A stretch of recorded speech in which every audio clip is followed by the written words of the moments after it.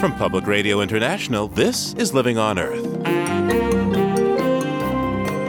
I'm Steve Curwood. Winds of change are buffeting the Republicans, and not just with scandals and angst about the war.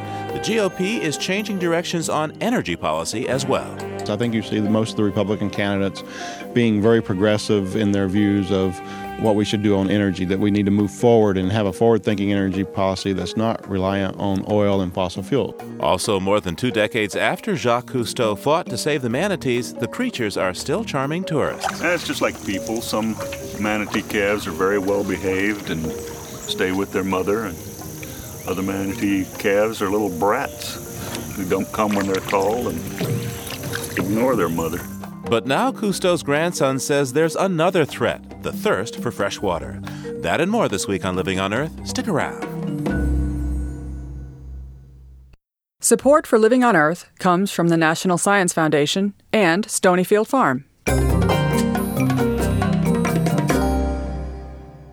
From the Jennifer and Ted Stanley studios in Somerville, Massachusetts, this is Living on Earth. I'm Steve Curwood. While the nation talks about sex scandals on Capitol Hill, the war in Iraq, and the jihad against America as big factors in the upcoming congressional elections, there's another issue that's playing heavily in many races: energy. It's not just the pocketbook issue of high gas prices. Voters are voicing concern about how energy choices affect jobs, national security, and the global climate. Living on Earth's Jeff Young has our report. When gas prices topped $3 a gallon, Democrats said Republicans were responsible. Now that prices are dropping, Texas Republican Joe Barton says turnabout is fair play. I'm taking credit from going down because I was blamed when they went up. He's only partly joking. As chair of the House Energy Committee, Barton was a major force in passing last year's Energy Act. The act gave billions in subsidies for all sorts of energy development, but was especially generous to oil, coal, and nuclear power. Barton says it's starting to take effect, and that's something Republican candidates can use on the campaign trail. But really, I think we can take credit because we believe in market forces and we put things in play that let markets operate more efficiently. The Energy Policy Act of 2005 is having a noticeable impact in a positive way, and the Republicans can certainly be very positive about it. The House Republican leaders also pushed to open the Arctic Refuge and the nation's coastal areas to oil and gas drilling. But if you listen to the Republican candidates in the closest races, you won't hear many speeches about Barton's Energy Act or a need for offshore drilling. No, actually they're going the opposite direction. David Jenkins is with a group called Republicans for Environmental Protection. From New England through the Philadelphia suburbs to parts of the South and Midwest, Jenkins finds many Republicans in the most competitive districts have a different energy message. I think you see most of the Republican candidates being very progressive in their views of what we should do on energy, that we need to move forward and have a forward-thinking energy policy that's not reliant on oil and fossil fuels. We need to move toward alternatives, we need to diversify our energy choices, and we need to be really serious about conservation. Jenkins says that appeals to voters concerned about the environment and those who worry that oil imports undermine national security. And it's a way for Republican candidates to distance themselves from the energy policies of Republican congressional leaders. A recent poll indicates that's probably a smart political move right now. New York University's Brademas Center for the Study of Congress found only about 10% of voters polled said Congress has done a good job on energy. About 80% worried about energy, and 70% say they're worried about global warming. The poll was taken in July when gas prices were higher. Despite the recent price drop, Democrats hope to tap into that discontent. The American people know that the gas prices are going to go back up. The Senate's top Democrat, Harry Reid of Nevada, says prices could spike again with the next Mideast crisis or Gulf hurricane. Democratic leaders say if voters give them control of Congress, they'll make kicking the oil habit a top priority. By using the sun, by using the strength of the earth, geothermal, by using wind and biomass. And until we accept that, we are going to continue to have these violently fluctuating prices with oil. South Carolina Democratic Representative James Clyburn connects the dots between energy, the economy, and national security with the Democrats' ambitious goal. We will, within 10 years, make our country independent of foreign oil by investing in farming and rural communities that will give us the alternatives to foreign oil that we need. Candidates across the political spectrum stress the jobs to be gained by subsidizing biofuels. Bob Dineen leads the Renewable Fuels Association, the trade group for ethanol producers. He says the energy debate in some farm states comes down to who can do the most for the corn-based fuel.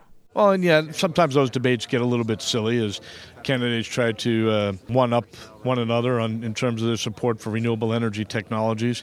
And you look at that with some degree of cynicism. The fact of the matter is they're moving the debate forward.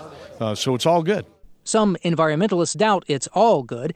They argue ethanol is a net energy loser when produced from corn grain. Emerging technology using plant fiber could soon improve that. For now, many in conservation circles are cheered by the prominent role renewable and alternative energies have found in this year's election campaign. Voters often rank environmental issues low among their concerns, but now it seems energy and the environment are tied up with national security and the economy, two of the most pressing items on voters' minds. For Living on Earth, I'm Jeff Young in Washington. One race where energy issues are center stage is in Missouri. You could say the debate is over ethanol, except there is no debate between the two contenders for the U.S. Senate over the value of ethanol. The scrapping there is over which person will do more to promote the production of crop-based fuels. In one corner is Republican Senator James Talent, who is running for a second term. My record on this is clear. I am not only supporting ethanol and biodiesel, but I've been a leader in that fight. I'm the co-chairman of the Biofuels Caucus. I received an award from the American Coalition for Ethanol. I'm going to tell you, they don't give those awards to people unless they support ethanol. In the other corner is Democrat and former state auditor Claire McCaskill, who narrowly lost a run for Missouri's governorship 2 years ago. I was for ethanol before ethanol was cool. It's good for our economy, it's good for our environment, and it's good for our national security. Here to give us his analysis of the Missouri senatorial race is George Conner, an associate professor of political science at Missouri State University. Professor Conner, welcome to Living on Earth. Hello, thank you for having me.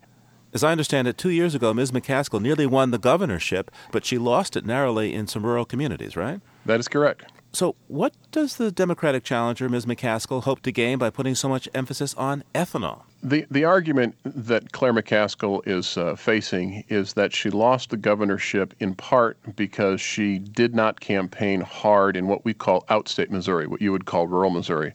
114 counties in Missouri, 109 of them are classified as rural, and Claire McCaskill lost in all of those counties. And so she is searching for an issue that resonates with those voters, and she's really taken two tacks. The first is that she has Missouri values, that she was born in Houston, Missouri, raised in a rural community, and that she understands the rural community, its values, its sympathies, its needs, its economic interests, and so on. And in particular, with respect to the economic interest, Missouri is an agricultural state. Those rural communities, corn is a very important commodity. And Claire McCaskill has focused on ethanol as an issue that she can tout, that she can claim as a way to get entrance into those rural voters that she lost 2 years ago. Republican Senator Jim Talent, though, has been a big supporter of ethanol. In fact, he calls himself Mr. Ethanol. You'd think he'd have this issue sewn up. Senator Talent isn't as good or adept or willing to toot his own horn. He is known as an ethanol senator. His ads try and touch on that issue, but most of the work that Senator Talent does with respect to ethanol is in Washington. It is not something that's touted back here in Missouri. So you're right, he might, based on his record, have the ethanol issue locked up, but because the average voter in Missouri doesn't know about his efforts in ethanol, he doesn't. Now, he has been campaigning on his record of supporting the energy bill that Congress passed last year and the boost that legislation gave to ethanol. Yet I understand that his opponent is attacking Senator Talent for that very same bill, saying that it really shows a senator's support for the oil industry rather than ethanol. How can we have such very different interpretations of that one act of Congress? Well, in part, it's an issue of perspective. Claire McCaskill argues in other ads, as well as the one that you're referring to, that Senator Talent is basically in the pocket of big oil companies. And when gas prices were very high, that was something that she would hope would resonate with the voters. And so she's trying to shore up her base. She runs an ad with a farmer in bib overalls saying how much money it costs to run his tractor and his farm equipment and so on. And then she tries to blame Senator Talent for the rising prices of gas by tying him to the oil companies. And yet at the same time, Senator Talent runs an ad arguing that big oil companies oppose the energy bill, oppose the renewable energy resources that were in that bill that were proposed there by the president. And so you have two candidates looking at exactly the same piece of legislation in exactly the opposite way. Now tell me, how does the oil and gas industry figure into this race? What significant campaign contributions, if any? Well, I should say Senator Talent has not quite twice as much money as Claire McCaskill in this campaign. And I think all parties know that Senator Talent has taken money from big oil. Claire McCaskill has not taken money from the major oil interests, and that's part of her campaign as well. I'm not in the pocket of big oil as opposed to my opponent. What does ethanol mean to Missourians? How do Missourians look at it? I think with respect to the campaigns, there's multiple elements in the ethanol debate. I think both candidates are talking about reducing our dependence on foreign oil, and I think that has some resonance with the average voter. I think they're also talking in terms of national security, because if we reduce our dependence on foreign oil, we increase our national security. I think in the end, both candidates are almost shamelessly rooting for voters, because what it comes down to in Missouri, ethanol means jobs. Ethanol means preserving the family farm. Ethanol means preserving a way of life. Ethanol means having a market for the crops. Ethanol has many benefits, but it comes down to the bottom line, which is dollars and cents. And for the rural voter, ethanol is something that you can't afford to oppose. What's the significance of this Senate race for the state of Missouri? Well, I think in terms of the significance for the state, it's not as important as people would think. The Republicans control the House, they control the Senate, and they control the governorship. So it's not quite a lonely voice in the wilderness if Claire McCaskill were to win. But with respect to Missouri, it won't have that much of an impact. But I think that is not true at the national level. Missouri is a microcosm, or as they say, a bellwether state. So as Missouri goes, so goes the nation. So if Claire McCaskill does win, I think it has bigger implications nationally, because I think if the Democrats can win Missouri, that means they can win the Senate and potentially take over. Well, we'll be watching this one closely. Yeah, lots of stuff going on. George Conner is an associate professor of political science at Missouri State University. Thank you, sir. Thank you very much for having me.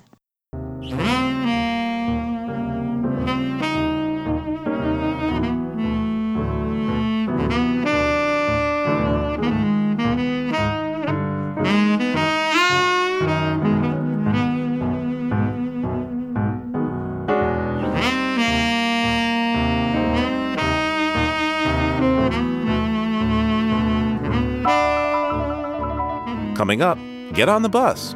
Activists to our communities affected by environmental injustice. Stay tuned to Living on Earth. It's Living on Earth. I'm Steve Kerwood. Biodiesel fuel helps fight global warming and has fewer emissions than traditional diesel petroleum. And more truckers are getting on the bandwagon. Hundreds of fleets across the nation are now using biodiesel and diesel blends.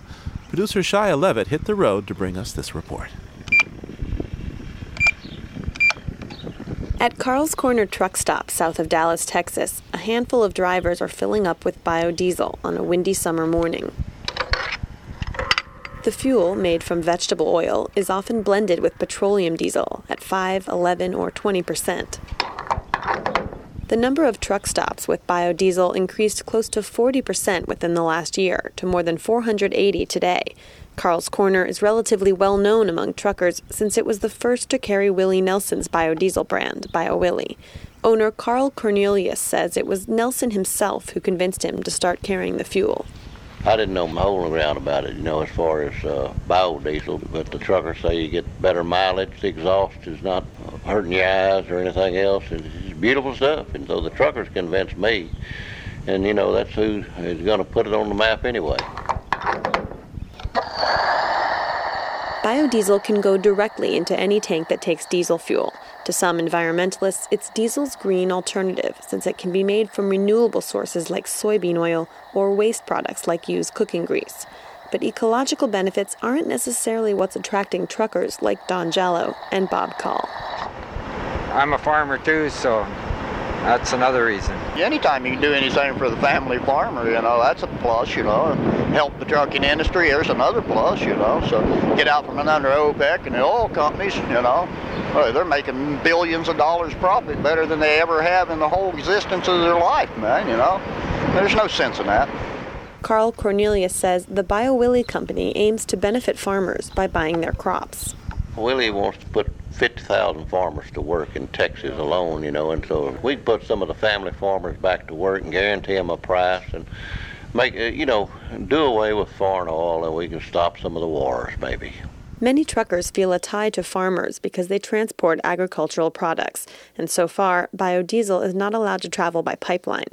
Instead, it's hauled by rail or by tanker truck, so it's a source of work for truckers too. The National Biodiesel Board ranks trucker outreach as one of its top priorities. Tom Very says when he started talking to trucking executives about the fuel 6 years ago, it was frustrating. Before, it was always kind of a tough sell, but in the last couple of years, it's really turned around. At the largest truck show in the country, that's the Mid-America Truck Show in Louisville, Kentucky, 17% have tried it in 2005, and in 2006, 40% have tried it. That's quite a jump in 1 year as far as truckers' usage of biodiesel. Very has been on the road a lot lately, talking to fleet owners and drivers at conferences and truck shows. And truckers are also hearing about the fuel from another source, legendary country music DJ Bill Mack. Mack constantly promotes it on his live call-in program on XM Satellite Radio's trucker station, Open Road. It's going to do a lot of good, and that's what the biodiesel is about. So getting those prices down, manufacturing it here in these United States, getting completely away from dependency from the Middle East or anywhere else. The Bill Mack Show is on air for 4 hours every weekday, and on Wednesdays he's joined for an hour by longtime friend and country music star Willie Nelson. Let's go to the phones and say, Red Man, are you there, pal? Hey, how you doing there, Mr. Mack, Mr. Nelson? Got to meet. While the publicity has produced some new customers from among the truck driving fans, the biodiesel industry has still had to face some uphill challenges to its public image. After Minnesota mandated 2% biodiesel at all its diesel pumps, some fuels sold there turned out to be substandard. Some batches gelled in cold weather or caused fuel filters to clog, and many northern drivers became skeptical about trying the fuel. Very says these are merely growing pains of an industry in its infancy. We're growing so rapidly that we found that we did have some out-of-spec biodiesel going into the market, so we had to come together to address that issue and continue to keep consumer confidence high in the fuel. The largest trucking trade organization in the country, the American Trucking Associations, recently announced their endorsement of biodiesel blends up to 5%, as long as the fuel meets quality standards. This represents a huge shift in policy, says ATA's Rich Moskowitz. 5 years ago, there were a lot of rumors out there that it would cause long-term damage to the engines, that it would result in drastic fuel economy reductions, and as a result, the industry was adamantly opposed to its use. Recent tax incentives made biodiesel more cost competitive for trucking companies, some of whom see it as a way to expand the fuel supply. Last year, Cisco Corporation, for example, owner of the largest private corporate fleet in the country, started using biodiesel in 400 of its vehicles. Company representatives say the results have been positive so far, and they're hoping to expand their use as the fuel becomes more available. Biodiesel production and consumption in the U.S. tripled between 2004 and 2005. It's likely to double again by the end of this year. But Rich Moskowitz points out it's still only a small fraction of the diesel market. The biodiesel industry themselves have forecasted that they would reach 1 billion gallons production by 2015. 1 billion gallons of biodiesel is essentially 2.7% of what the trucking industry consumes in a year. New research by the Department of Energy's National Renewable Energy Lab now suggests that biodiesel blends of up to 20% may actually be no worse in terms of nitrogen oxide emissions than regular diesel, contrary to what was initially thought. NOx emissions are among the precursors to ozone. Biodiesel compares favorably with diesel fuel for other pollutants like CO2, the major climate warming gas, and dangerous particles that can cause asthma and other respiratory problems. Still, Very says truckers' biggest question about biodiesel is where to get it. The National Biodiesel Board recently launched a website and in August launched a 24-hour trucker hotline to help drivers find fueling sites near them. For Living on Earth, I'm Shia Levitt. Keep on trucking, baby. I got to keep on trucking. As Latinos continue to grow in political strength, their leaders have increasing influence and power at the highest levels of environmental policymaking, especially in California. Now, national Latino leaders are working overtime to bring more brown and poor people into a broader American environmental movement. Living on Earth's Ingrid Lobet reports. If you have any doubt that Latinos are already shaping environmental power politics, consider the recent landmark global warming legislation in California. It came to the governor's desk via Fabian Nunez, the Speaker of the State Assembly. Nunez recently exulted over how he and environmental supporters played hardball with Governor Arnold Schwarzenegger. They wanted to allow certain industries to circumvent the requirements under this law. We said, we don't want to go there. Eventually, they said the governor wouldn't come on board. He himself said, I'm not going to sign this bill unless the governor can delay those caps and those requirements. We said, absolutely not. In order to win the fight for the global warming bill, Speaker Nunez had to persuade the caucus of Latino lawmakers, which tends to vote against measures that could hurt jobs. But no sooner had he gotten that sewn up when a mostly Latino group to his left, the environmental justice groups, objected to the idea of trading in carbon. They say it can lead to siting more dirty industries in their already gritty neighborhoods. These grassroots groups got meetings with top advisors to the governor, like Linda Adams, the state's highest environmental official. They have a tremendous amount of power. Could they have kept this from happening? Possibly. It was an issue that we paid close attention to. Mainline environmental organizations such as Environmental Defense now hire people like Rafael Aguilera, who not only knows his nitrogen oxide from his sulfur, but has cultural knowledge as well. It's yet another way Latinos are shaping environmental policy. Oh, I'd say that support from community groups, communities that are impacted with pollution, that tend to be predominantly communities of color, was very persuasive and very important to our victory here with AB 32.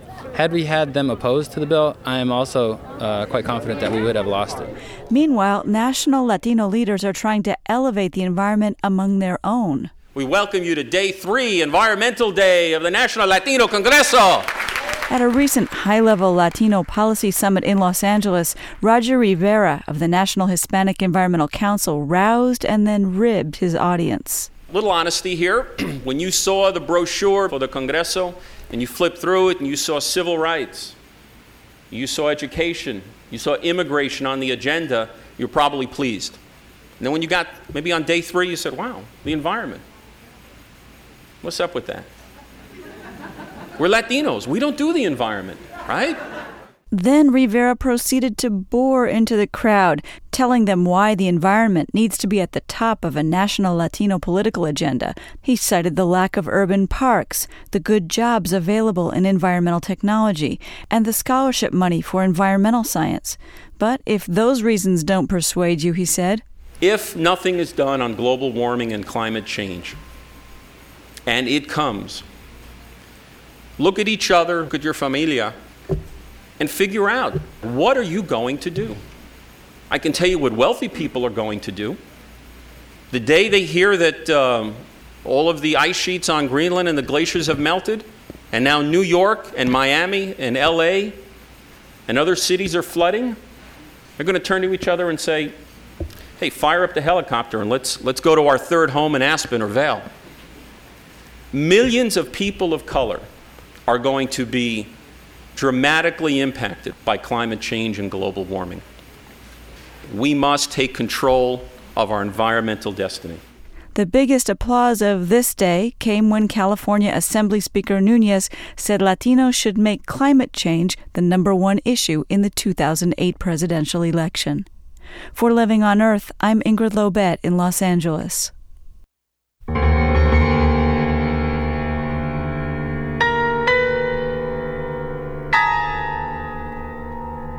Ghost towns, ghost towns. These are the words that keep repeating over and over in my mind as I board a large tour bus with people who come from communities in several southern states. The Environmental Justice for All tour took Louisiana lawyer Monique Harden and other advocates throughout America's South. Their bus was one of 3 visiting some of the poorest areas in our country, most of which are communities of color, fighting for their right to environmental protection. Ms. Harden recently returned from the trip and brings us this audio diary. The idea for this tour came from grassroots community advocates who wanted to break the isolation felt by people of color and the poor who live, work, study, worship, and play in the places across America that are used as dumping grounds by both private corporations and our government. What they struggle against is legal. What they struggle against damages their health and threatens their lives. We visit the people who live in the shadows of incinerators and smokestacks and below the deep scars of mountaintop removal. There are no celebrities or politicians on our bus. Instead, we have ordinary people who are attempting to do the extraordinary, restore their communities, and protect the health of residents from a broad array of operations that damage their environment.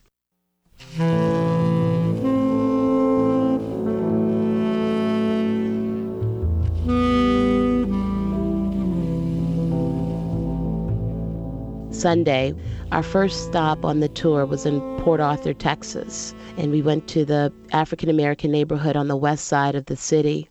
And this neighborhood is literally on the fence line of oil refineries owned by Shell and Chevron, as well as a number of petrochemical facilities. And this is a neighborhood where people are dying from cancer, and children as young as 2 years old have to use inhalers and breathing devices in order to cope with the pollution in their air. This is also a community that has organized to find solutions. Hilton Kelly, a resident of the Port Arthur neighborhood, learned how to use air monitoring devices and brought them into his community to test the air in his neighborhood. And his air monitoring showed high levels of cancer-causing chemicals like benzene and toluene, which are emitted by these refineries. High concentrations.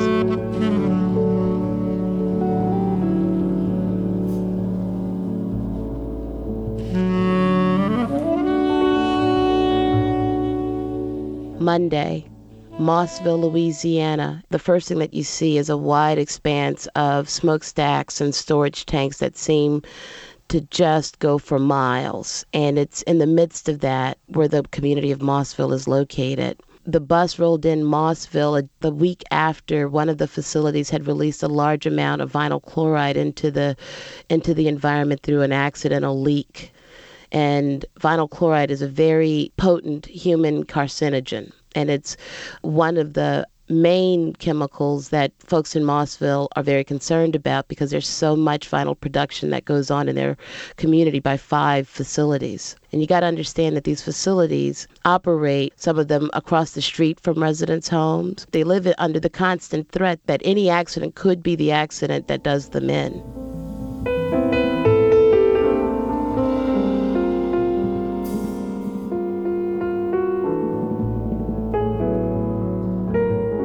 Saturday, Whitesville, West Virginia. The folks there were white and they were poor, but their situations were not unlike the situations in the African-American neighborhoods and communities that we visited in Louisiana, Alabama, Mississippi, and Tennessee. They, too, were being subjected to the environmental injustice of polluting operations, in their case, coal companies that had ruined the water with the runoff from the mountaintop removal operations and made it so that residents could not even drink their water from their taps. We were able to go up in a small plane where we saw the destruction of mountaintop removal in the area.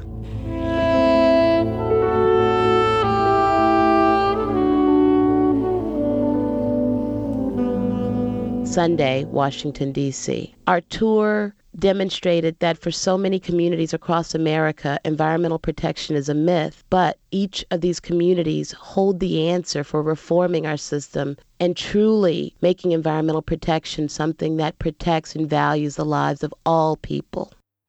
Monique Harden is a lawyer and one of the organizers of this year's Environmental Justice for All tour.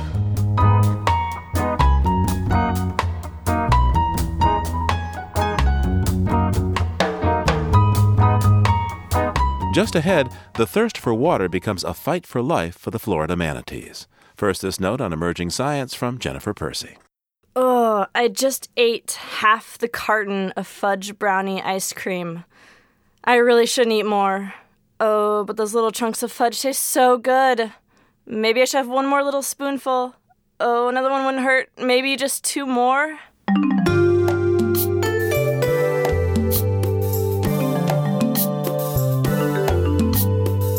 Have you ever kept eating and eating, knowing you should stop? Scientists at Brookhaven National Laboratory have identified the brain pathways that motivate our desire to overeat, linking them to the regions of our brain responsible for emotional and addictive behaviors. To view these pathways, researchers implanted a device into the stomachs of 7 obese patients. When the device was turned on, it stimulated the stomach to expand and release the peptides responsible for telling the brain whether or not the body is full. The scientists compared scans of the patients' brains when the device was turned on and off. They found that when the device was on, there was a significant increase of activity in the regions of the brain most closely associated with emotion. Most of that activity occurred in the hippocampus, an area of the brain linked to emotional behaviors, learning, memory, and sensory impulses.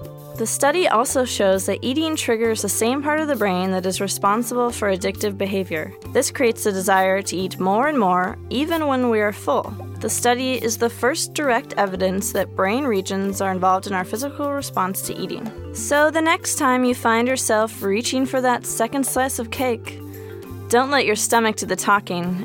It might be telling your brain something else. That's this week's Note on Emerging Science. I'm Jennifer Percy.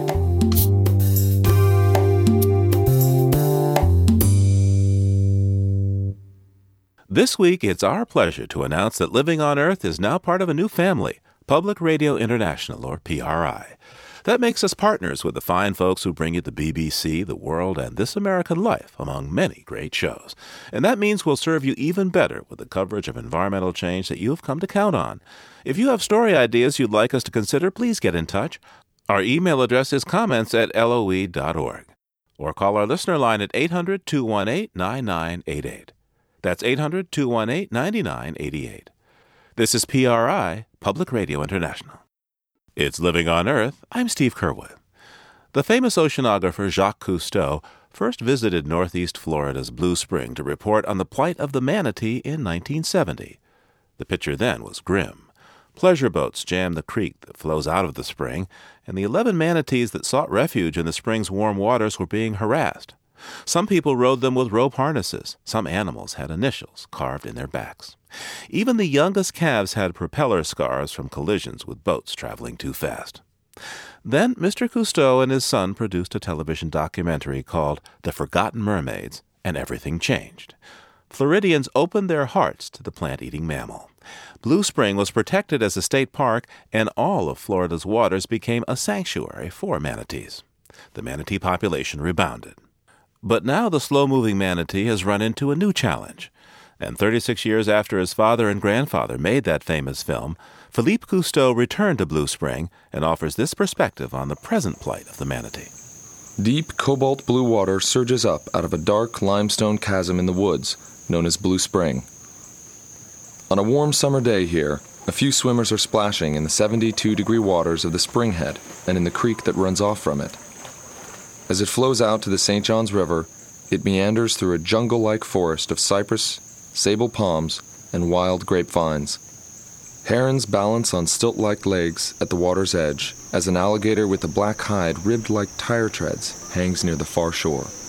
Although this aquatic mammal now has its own fan club, its own festival, its own designation as the state's official marine mammal, and its own place in the hearts of many Floridians, its future is clouded. Looking like a giant gray plush toy with small front flippers, a flat, heavy tail, and tiny human-like eyes, the manatee seems as if it has been jerry-rigged together. The closest living land relative would be the elephant. Patrick Rose is a former Florida Department of Environmental Protection biologist who now directs the Save the Manatee Club. If you look at the upper lips of a manatee, they can grab a hold of vegetation much like an elephant can use its trunk. Manatees, since they are mammals like we are, react the same way from long immersions in cold water. They may suffer from hypothermia or pneumonia, both of which can be fatal. In summer, these manatees graze in the tea-colored water of the St. Johns River and throughout southern coastal waters, in bays, rivers, and marinas. But by winter, the river water turns cold. It's then that the warm-blooded manatees are in jeopardy of cold stress and death, so they swim upstream into the comparatively warm water of Blue Spring. This is a very critical spring for manatees. In fact, it's one of the few places in Florida where the manatee population is actually growing. And without those natural springs to anchor them during the wintertime, the manatee's future is very unsecure. Out in the vegetation there, something just came up. Wayne Hartley is the ranger at Blue Spring. Today, he takes me out in a canoe in the Spring Creek to get a closer look at a manatee that has just strayed in. Under us, the clear Spring Creek seems like a giant aquarium. Oh, he's swimming around now, you can see him. Well, they love to play over there. When I come out here, if this dark water is down, and of course it'd be on the bottom in the winter. Wayne first started identifying and counting the manatees here some 25 years ago. Ironically, the propeller and boat keel scars on most manatees help Hartley distinguish one from the other. Oh, is that a gar? What is that called? Long-nosed gar. Long-nosed gar. It's beautiful through here. Isn't it? It's kind of primordial. All this moss hanging down from these old trees, hanging out over the water. The water is crystal clear, too. I mean, you can see straight to the bottom. I think it's Phyllis out there, who I believe is the daughter of Phoebe, who was here in 1970. No kidding. A Carolina wren's song cuts through the sound of passing boats in the river channel. Ranger Hartley shows me a list of manatees that dates to when my father and grandfather were first at Blue Spring. This is the manatees that have come in here since 70-71. Right. Starting with, these are the ones that Philippe and Jacques filmed. It's incredible.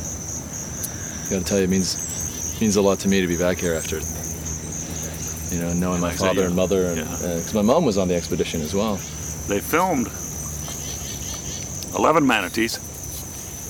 That's how many we had back there in 70-71. Hartley can now identify over 400 manatees by scar configuration, and each has an unlikely name, like Phoebe, Millie, Carl, Chuck, Milton, and Merlin and Brutus, who were here in 1971.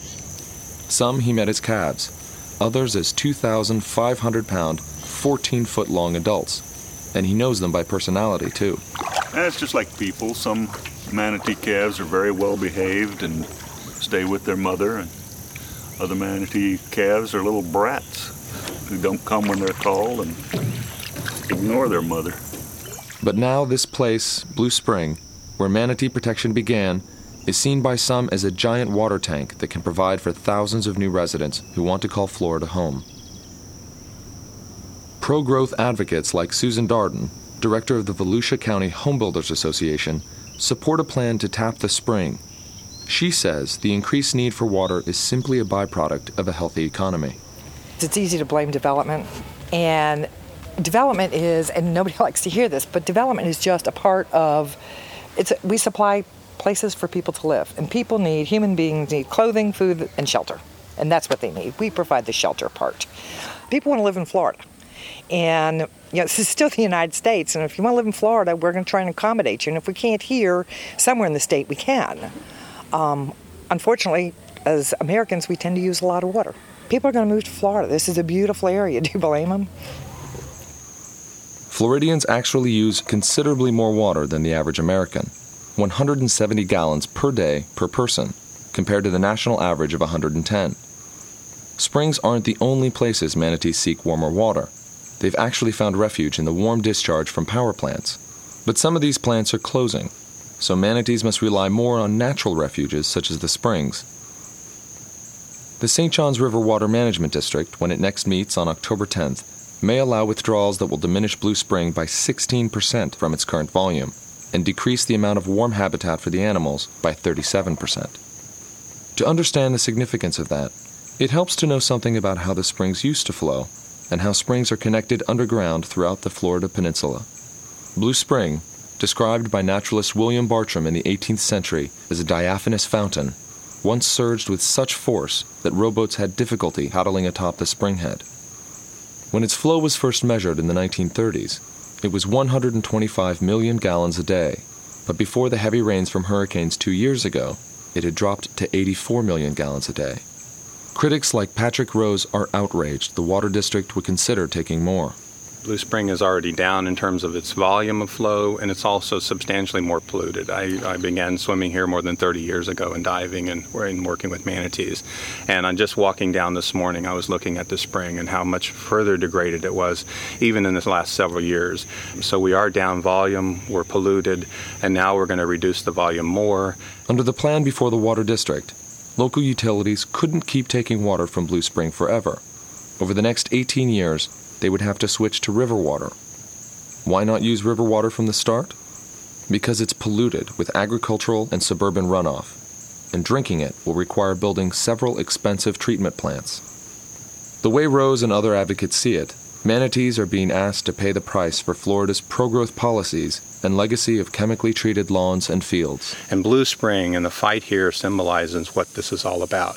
But now it's being threatened from things that are miles and miles away, because this is not just one spring right here. It's connected to a whole network through the underground aquifer in Florida. The recharge areas are huge from which feed the water that comes here, and we're not being responsible with the rest of that basin. Recharge. It's a word you often hear in a state where plentiful rain soaks through limestone and into a shallow water table. The rain seeps down through the uplands and replenishes the maze of underground streams and rivers in the limestone below, then surges up into the springs. During my visit, I dived inside this 120-foot deep spring to understand the hydrology a little better, and I came away with a sense of awe for the enormous energy that upwells from inside the dark lime rock. Bob Rundle manages Blue Spring State Park. Like other rangers, he worries that reducing the spring flow will hurt the manatees that migrate here in droves when the river temperature drops into the low 60s during the winter. The worst case scenario is low pool, water levels in the middle of winter with a really, really bad cold snap. A cold snap is going to last several days or a week, where you get very, very cold temperatures, and the river water is already cold. And if you've got a really low level in the river and the water level is low here in the spring, that all the manatees potentially could not fit in here. There are over 200 manatees in Blue Spring now, and projections of 300 more in years to come. One of the greatest fears is that without enough water to keep them warm, the herd will simply begin to die, one by one. I travel north to Palatka, Florida, to ask Hal Wilkening, the Water District's environmental engineer, about the new spring water withdrawal system. If this is so mired in controversy, so risky potentially, for not just for the manatees, as you pointed out, but for the natural resources here, for the future of the state, why even propose this? Why not require them to find the surface water alternatives right away? What we've been directed to do by the Florida legislature is to do water supply planning. There's a lot of efforts underway now to fully utilize the reclaimed water resources to meet irrigation demands, so they're not meeting irrigation demands from groundwater. Then beyond that, they're working on using surface water from the river to augment their reclaimed water systems to kind of maximize the use of reclaimed water. We actually built a pilot plant down at Sanford, down on Lake Monroe, and ran it for a year and a half. And, we showed these utilities that this water is treatable. There's a way to treat it, and we showed them what the cost would be. Skeptics point out that Water Management District board members were appointed by Florida Governor Jeb Bush, who is a developer and a strong pro-growth advocate. Is there a point where we draw the line? No more that we have to draw the line of development. We just can't let people come in and continue to come in. Is there a point that we reach? When do we reach that point? What kind of discussion has there been about that, or is that something that people don't want to talk about? Linda Burnett, the Public Information Officer for the Water Management District, gives me a very straightforward answer. Well, we are legislatively mandated to provide water, so that's our job to do. Florida used to have an abundance of water, and regional flood control districts were set up to drain it away. But those became water management districts in the early 1970s, charged with protecting the water resources. They can do studies, promote conservation, and restrict the times when homeowners can water their yards. But they have no powers to limit new developments, even if they are sucking the groundwater dry. Some city officials require the reuse of gray water for irrigation, but most do not. Water district boards are at the mercy of a growth economy that welcomes 1,000 new residents a day into Florida. To top it off, there's disagreement about whether manatees really are in recovery. The state of Florida recently downlisted them from endangered to threatened. Patrick Rose has his doubts. We really need people to understand that it's in certain people's best interest to paint the picture for manatees better than it is, because that will give them opportunities to sort of exploit the habitat. I can see that the big money special interests for the growth and development generally are weighing out with our politicians, and nature is really coming second. All the research shows that manatees in Blue Spring and in the Crystal River, Homosassa Spring area on the northwest Gulf Coast are increasing. But they only account for 16% of the Florida population. And other studies indicate as much as half the state's manatees may be lost in the next 45 years, mostly due to accidents in which boaters are moving too fast for manatees to get out of the way. It makes me yearn for a simpler time when there were fewer people and fewer boats, and Florida springs flowed freely, as powerful as the diaphanous fountain that naturalist Bartram once described. To satisfy my yearning, I tracked down Gordon Pearson Jr., who lived here as a young boy in 1970 when his family owned the spring where Forgotten Mermaids was filmed as part of the undersea world of Jacques Cousteau. Anything you remember in particular, any stories? Or? Well, just after it aired, we got letters from high school to elementary kids from all over every place that aired would get letters wanting us to protect the manatee and, see what we could do to make sure they survived. And my dad credits your dad, or your grandfather and your dad, with selling this place to the state, because before that happened, the state didn't realize this place was even here. Everything we do makes a difference. As for the manatees, we should consider whether what we do today at Blue Spring will help or harm the Florida environment we all love. My grandfather made this observation after working to successfully return an injured manatee to his natural home in the St. Johns River. We can never say we gave him freedom, for freedom is not man's to give. Man can only take it away. When we released Sam from captivity, we merely returned him to what was already his by nature. Perhaps if we protect the natural systems that allow manatees to flourish, future generations will know some of the magic I've experienced at Blue Spring during my own visit. And these forgotten mermaids will forever be remembered. For Living on Earth, I'm Philippe Cousteau.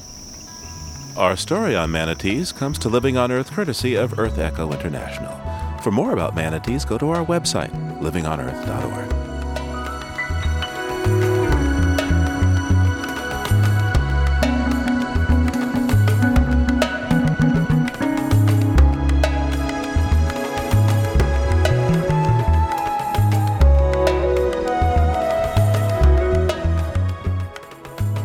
Next week on Living on Earth, Connecticut Senator Joe Lieberman's strong environmental record won him the endorsement of major conservation groups in his close re-election contest.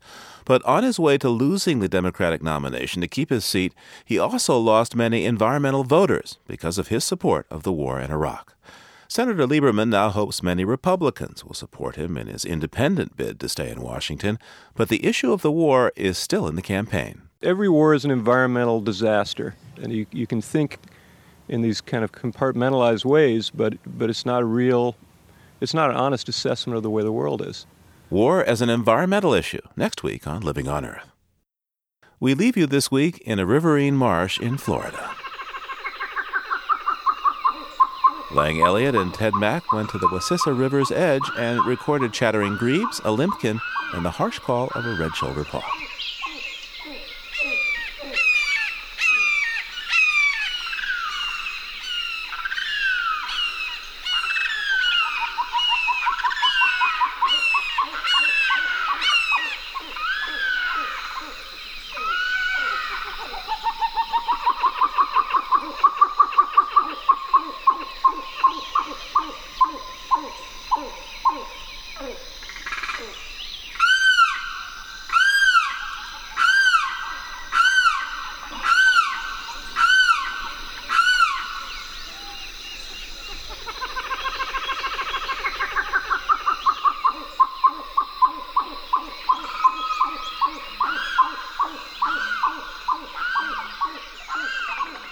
Living on Earth is produced by the World Media Foundation.